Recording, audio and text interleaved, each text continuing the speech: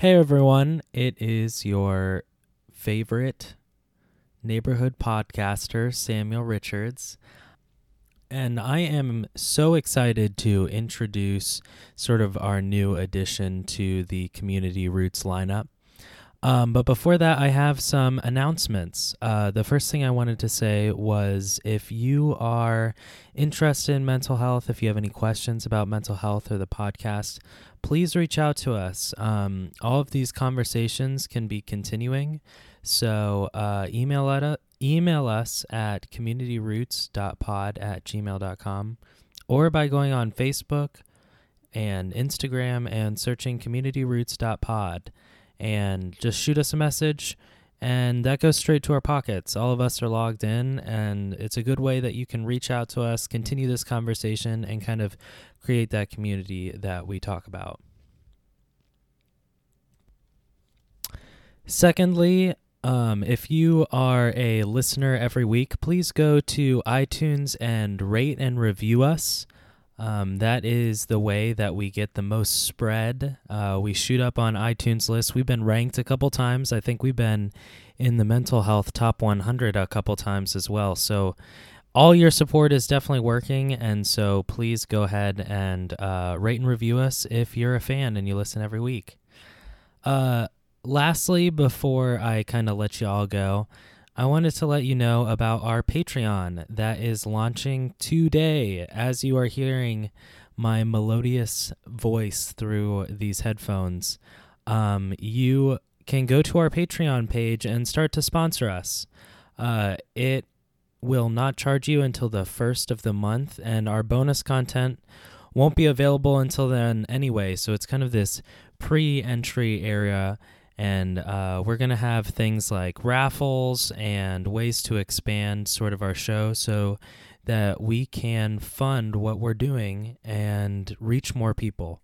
So if you are interested right off the bat and you want to support us, go ahead and look in the show notes in the description of this podcast and click on our Patreon page, and you'll sort of see what we have to offer. We have 3 different tiers. And you can see we'll have a plethora of bonus content, some ways that you can be announced on the show or have a message on the show, some ways that you can ask my mom or me or Sarah or Adrienne some questions. So go ahead and check all that sort of stuff out, like I said, in the show notes, and you'll definitely be hearing more about it. So I am so excited for this next phase. Speaking of which, you're about to hear one of our newest creations, which is Mom's Unpack That, in which she will talk about some of her favorite books. I'll let her tell you more about it in a second, so I will see you guys next week on Community Roots.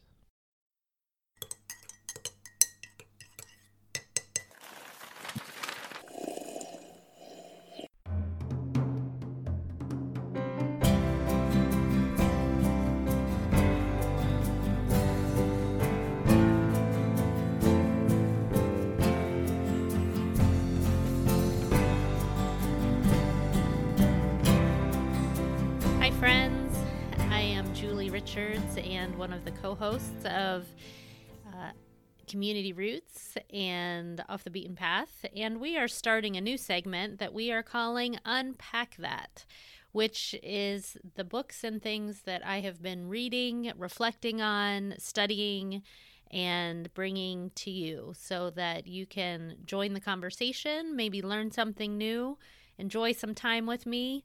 I have poured a cup of tea. You can imagine being at a coffee house with me, sitting down over a cup of coffee or your favorite warm drink or something that we can sit and talk about all the different things that kind of feed into what I'm processing and what I'm learning. And I'm pretty fascinated by reading and gathering different ideas from different sources, and I thought it'd be fun to just kind of share some of that with you. So today's book that I am reviewing for our Unpack That session is called Beyond Behaviors: Using Brain Science and Compassion to understand and solve children's behavioral challenges. And this is written by Dr. Mona Delahooke. And I will tell you that this is one of the main books that I will recommend to clients or to people who are interested in learning about their children. So often people focus, whether it's teachers or parents, but the focus is often put on the behaviors, and that's what's presenting itself. That's kind of like the tip of the iceberg and what's happening and what we're trying to sometimes correct, and we don't know how to do that. And so Beyond Behaviors is a brilliant book that Mona has written that really gets to what's underneath that iceberg. What are all the different things that are factoring into why someone is having behavioral challenges or concerns? And really, I think overall, if there was one takeaway that I could say from the whole book, it's that it is unique to each person. So rather than defining what someone's ideal behavior should look like or what's causing it or what we need to be doing as a strategy, instead of thinking in terms of a one-size-fits-all, she really talks about let's get to know this unique child and let's figure out what's going on for them in their sensory processing, in their strengths or limitations or things that might be vulnerabilities for them. So I just thought I would kind of flip through my pages a little bit to share with you some of the quotes and things that I found really interesting. And since most of you don't know me at all, and I'm just kind of chuckling here to myself because I love to, those of you who know me better might remember seeing me this way if you're ever around me while I'm reading a book. I am gathering my cute little colored rulers and colored pens and pencil and highlighters, and I make it colorful, and I jot my notes in the margins, and I really engage a book. And so I'm just going to flip through here and see some of the things that caught my eye. One thing I will say about this book, Beyond Behaviors, is that it is not one that you have to read cover to cover to get something out of. She's done a great job of making some of the quotes like large or kind of make them stand out, and they stand out even more whenever I color them with bright highlighters. But she also has different charts and things, and you can kind of review the parts that are most relevant to you, which is fun. So one thing that she says here is on page 11, when we see a behavior that is problematic or confusing, the first question we should ask isn't how do we get rid of it, but rather, what is this telling us about the child? And she talks about some concerns that she has with how people generally look at behaviors. One is that they fail to see the cause of the behavior, and they're already trying to change the behavior. So usually the behavior is something that doesn't fit the status quo, and she's saying, look at what's happening underneath that behavior. So having that iceberg mentality is really helpful in trying to see behaviors as just what we see on the surface. It's what presents, but there's so much more underneath that. And another problem that she recognizes is that we use one-size-fits-all approaches. We don't understand things from a developmental roadmap of where that individual child is, and we just try to have optimal approaches that work for everyone. And she said, really, understanding each child's individual differences helps us to tailor our relational and therapeutic approaches, which is cool. So if we think of this iceberg in terms of our development, we've got the behaviors are on the surface. But underneath all of that are these possible causes of what's happening with the behaviors and some different triggers that could be contributing to what is causing that behavior.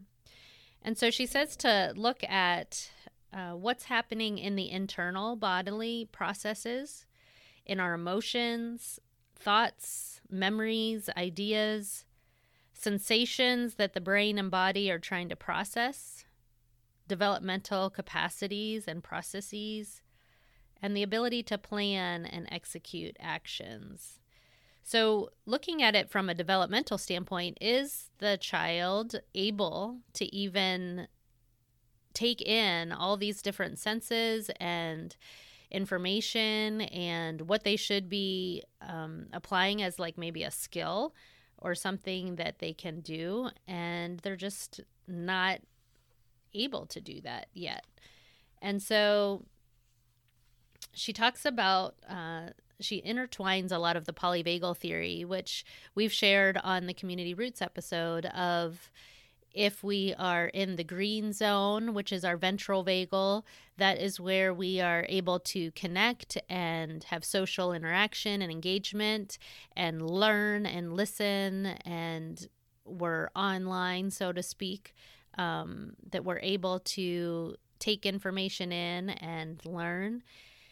But oftentimes, Stephen Porges talks about there's this cues of danger, that we have an autonomic nervous system that is meant to protect us and keep us safe. And so we go into survival mode, and we have reactivity of our sympathetic nervous system being fight or flight, or we go into a dorsal state, which is our parasympathetic nervous system, the branch of it that is a freeze response, where we dissociate and we are numb and we can't take in the information.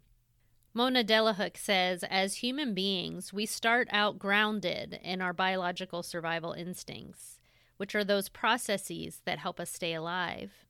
And our psychology is built upon how our caregivers meet our biological perceptions of the environment.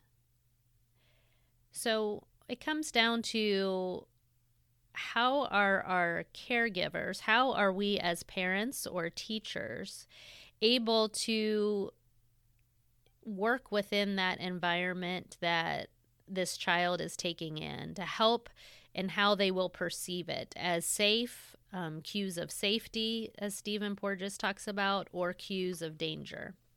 And in her perspective that she's teaching in this book, she says that we're comparing in kind of an old paradigm that focuses only on behaviors. They're generally asking things like, what is this child getting out of the behavior? Are they trying to get attention? Are they trying to control something? But in this new paradigm, the question is different. What are behaviors telling us about the child's underlying neurophysiological processes? And that's a whole lot of words. And so I'll just sum it up to the part of the question, what are these behaviors telling us? What should we be noticing?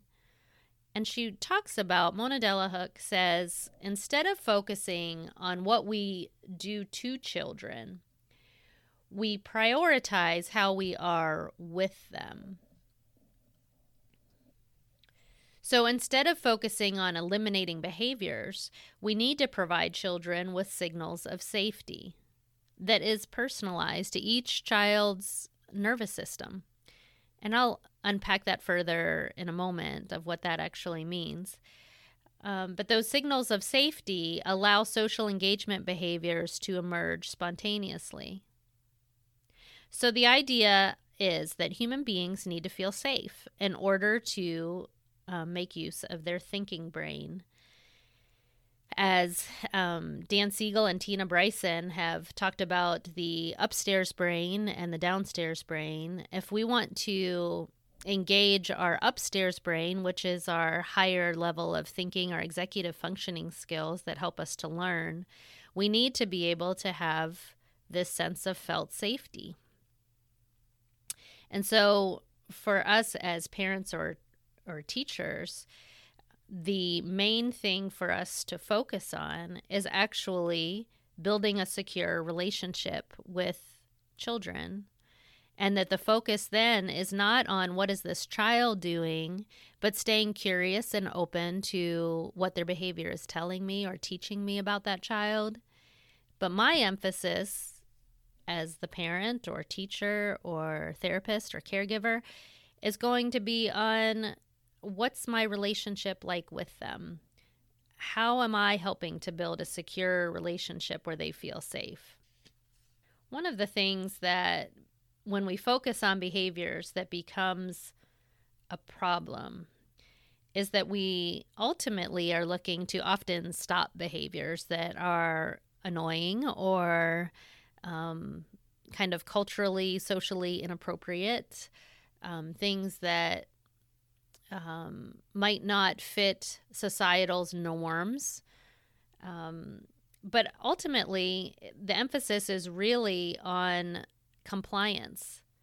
And we want everyone to kind of fit this square mold. And we talked about in our ADHD episode of Off the Beaten Path that really that's like trying to take round pegs and fit them in a square hole, and it doesn't work. We're not appreciating the unique neurophysiology of that individual. And what Mona Delahooke talks about is prioritizing emotional and relational safety in such a way that we build emotional regulation and their capacity grows to be able to regulate their emotions in their own unique way. And then ultimately, behavior can change to be more healthy and adaptive in a positive way. Mona tells us that we need to determine if the behavior is top-down or bottom-up to understand what the origin is and where it's coming from. What she means by that is that top-down behaviors, if you think about the brain, from the upstairs brain, it's something that has been intentional, they've planned it, they're thinking about it, and there's kind of some kind of incentive on the person's part that it's really been planned out ahead of time. The challenge with this, however, is that top-down brain can get hijacked at any particular moment because this downstairs brain has instincts whenever it experiences threat or danger. And so these become bottom-up behaviors, which Mona describes as stress responses. These are things that are happening subconsciously that is just the autonomic brain that is taking over in that moment. And this is from our limbic system and the amygdala, which is our fear response, and it's meant to keep us safe. And so some of our behaviors are sometimes happening within split seconds, being determined if they are safe or not, and these autonomic responses from our nervous system just throw us into fight, flight, or freeze. And so we're not able to really think through what's the best way to respond in that moment. So as we look at how a child is behaving, she describes the green pathway, which has social engagement. The red pathway is our fight or flight, and the blue pathway is shutting down. She has some cool pictures here, too, of children displaying these kind of behaviors. So with the green pathway, you can imagine someone who just has a bright, shining face. They're looking directly. They smile. They show joy. They can express their emotions. They're relaxed. They have a stable, balanced movement, and everything is, they feel good in their body. You can tell that they're relaxed. But then with the red pathway, with fight or flight, the picture that she shows here is basically a child in a meltdown where they are much more tense. Sometimes the eyes are looking around the room or rolling upward. They might have direct, intense eye contact, or they have anger or disgust on their face, or a clenched jaw or teeth. They could be loud or hostile or grumpy or sarcastic or biting, hitting, kicking, jumping, throwing. All of those indicating that they are in a state of overwhelm, and their fight or flight autonomic nervous system is reacting. And then on the other extreme of that, we have the blue pathway, which is when we're shutting down.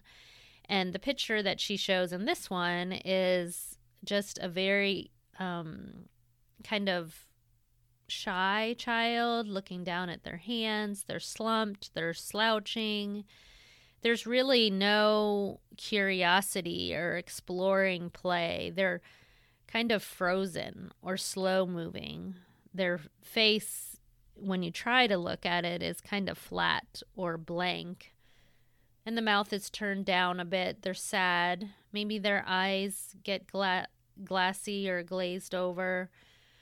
They might seem tired, but they're not really interested. They're moving slowly and kind of zoned.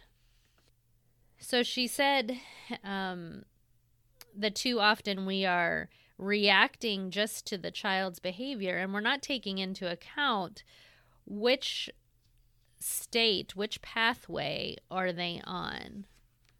And what's interesting as you read through this book, she also gets to what state or pathway are you on as the adult. And that is important for if we are able to respond to the child's needs in that moment. Are we able to have the self-awareness to stay calm? And she has you reflect and write down on situations in your own parenting that challenge your ability to stay in the green pathway. What are those triggers and things that lead you onto the red pathway when you're managing a child's behavior? And what are some positive supports that you can create for yourself to counter such reactions? She has a list here for adults of reflecting on the green pathway of calm, that in those moments I'm breathing at a normal rate, and I can think, I can plan, I can come up with options. But if I go onto the red pathway of reactivity, I'm getting really upset and I'm reacting quickly. My breath is shallow and heavy and my body's tense and I can't think. I feel like I'm going to explode. I'm talking loudly or yelling. I can't stand or sit still. And then as an adult, I too can have the blue pathway of disconnection, which is when I feel slow to react. I can't think fast enough. I feel like I'm disappearing, or I don't feel up to managing the situation. Maybe I feel helpless, or my facial expressions are kind of frozen, or I feel sad. So she said really to check in with, is the child feeling safe and present? And how is the adult in helping create that ability to be present and safe? Mona says the starting point should always be the child's sense of safety, not the behavior itself, which is things that often in the heat of the moment, in the tension and stress, parents aren't really, or even teachers aren't really thinking about, does the child feel safe right now, or what's happening under the surface? They're often just reacting quickly to the behavior that's presenting at the time. Mona says that we adults, parents, caregivers, and professionals are the most important tools in the toolbox. So how we are is as important as what we say. As we are creating these moments for connection and helping a child feel safe and related to and cared for is so important. And she has us reflect. Maybe if you're a journaler, you could think about sometimes that you've had moments of connection, and what feelings and words and images come up for you as you think of those relationships of people who made you feel safe and loved and secure, and how we can focus on that relational dynamic to help be the safety starting point for these kids and how they behave. So she talks about, reflecting what pathway is the child on, what pathway is the adult on, and then reflecting through some scenarios of what were the things that helped and what were the things that didn't help. Carl Jung has a quote that warmth is the vital element for the growing plant and for the soul of the child. Like, how often do we actually show the child that we are just glad that they're here and that we get to spend time with them and that they are precious and valuable? And we show that in the way we interact with children, and that's so important for them to be able to take in. It's actually the foundation of their self-esteem and how they feel wanted and welcomed in this world. That's just my own little reflection there. That's not in Mona's book, but she talks about some de-escalation strategies. I think I may have just made up a word there. De-escalation strategies for children when they are behaviorally activated and they're on the red pathway.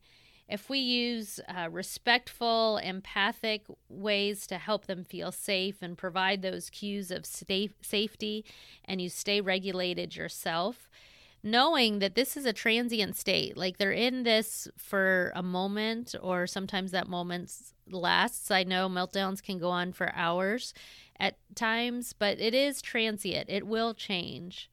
It's important that you limit what you say because they aren't in the position to be able to hear you right now when they're in that red pathway.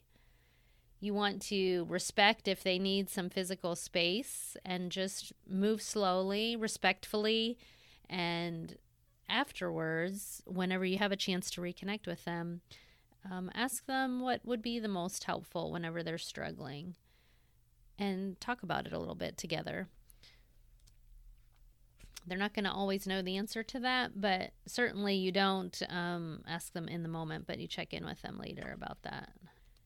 So one of the things you'll notice if you happen to pick up this book, and I'll kind of wind down our time together here today, there is lots of information about sensory processing. And I just want to speak for a moment to what that is for those of you who might not be aware. All of us are taking in information through our senses. Our brain is interpreting if something is safe or dangerous, as well as if we're able to be present or kind of shut down or overwhelmed, kind of what state we'll be in based on all this information coming in. And so in this book, she has, I think, what is really interesting for any of us to reflect on, some checklists of sensory over-responsive checklist, sensory under-responsive checklist, and then a sensory craving checklist. So going through each of the senses and sound, touch, visual, taste, and movement, which is our vestibular sense, to be able to see like if we respond strongly to those senses, then it's like the feedback that comes to our brain is just too much. And so, like, for instance, the child might hold their hands over their ears because the sounds are too loud, or it's hard for them to be in a theater or a concert because it's just too much. With touch, sometimes that is like the fabrics of the clothing are something that make them sensitive, or they feel irritable around textures of things. Visually, they might like things to be either low light or a bright light, but they're responding very much to these. They feel threatened sometimes by eye contact. Sometimes foods might make them gag if it has a certain texture to it. And they feel fearful in their movement. But then if someone is under responsive in their senses, they might not really tune in whenever you're saying something. And so they have to have directions repeated many times. They might make sounds or humming or talking to themselves as they're completing a task. Or they might enjoy having loud sounds or music in the background because there's not enough stimulus coming in. One of the things that happens with touch is they're not particularly bothered by cuts or bruises. They don't have enough stimulation there to tell them that there's a problem. So they might not notice if they're bumped or pushed. And they feel kind of indifferent to different things. The challenge if, they're eating or drinking something that could be harmful to them because they're not aware of smell or taste. They don't notice or care if food is spicy or bland. Then with sensory craving, it has things like they use a loud noise or shouting whenever they're speaking. They're unable to stop talking. They have trouble taking turns in conversations. They enjoy noisy environments. All these kinds of things. All this to say, the reason why this is helpful and important is trying to get to understand what it's like for your specific child and how they interpret the world, how they experience relationships and people and sounds and tastes and smells and all these different things. That will impact their behaviors. If they are in a state of overwhelm, they will probably be acting out in certain ways that shows that they are overwhelmed. Or if they are hypo-aroused and they're more in that blue pathway, they might be really checked out and really not connected to what you're saying. So these things are just helpful to understand what's going on beneath all those behaviors. And she talks about, too, I'll point out this one more thing. I tend to do that. Just when you think I'm done with saying something, I've got something else that comes to mind. But the idea of rewards and punishment and why that's a problem. It really is not getting to what's going on. It doesn't help any kind of problem solving.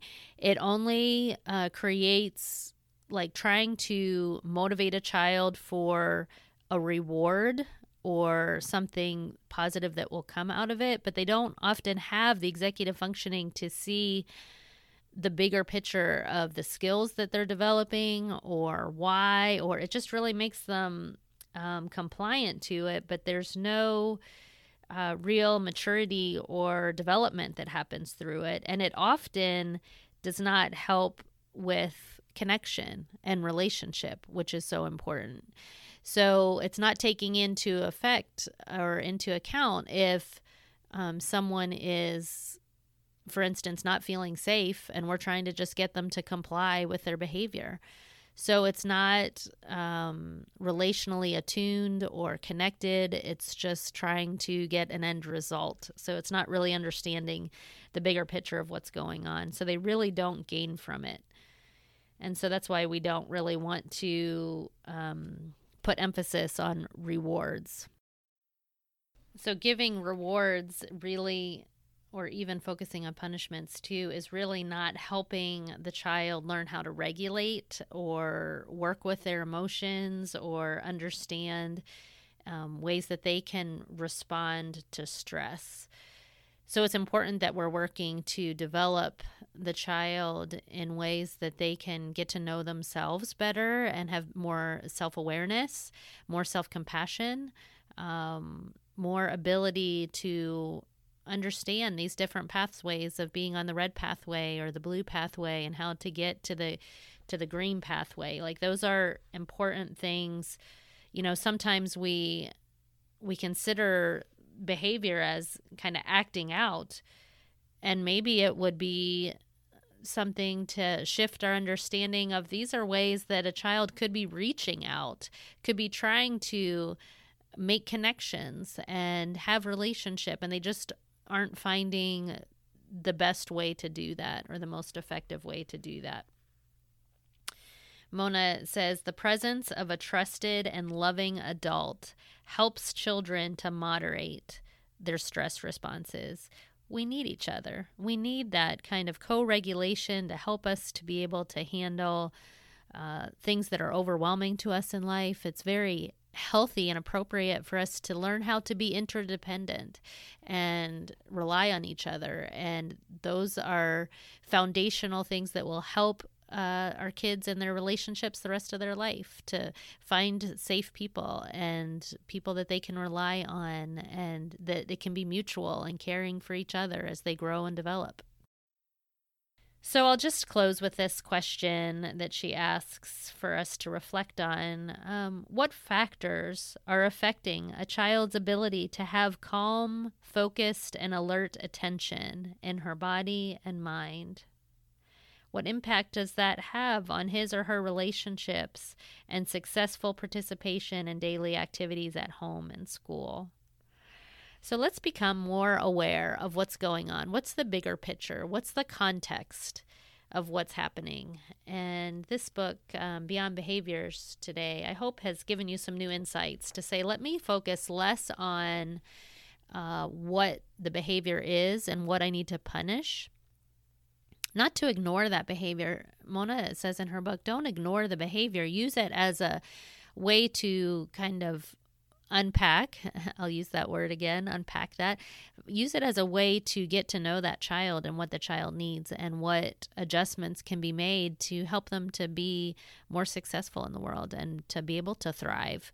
And so doing some problem solving together collaboratively, not in a linear fashion where it's just the parent determining everything, but more collaboratively, helping them to grow in self-awareness, and that we too are learning about our own bodies and our own responses. And it's a great opportunity we have for learning and growth across the lifespan, which I always encourage people in. So thank you for joining me on this little new adventure together on Unpack That, and the books that we are going to go together on a journey to see what other learning we might want to check in about. And trust me, I have so many books and I'm excited about this opportunity that I can connect with you and with that learning process, all these great people who have studied so many wonderful things. So I'm looking forward to more of these adventures with you. So thank you for joining me today, and until next time, take good care.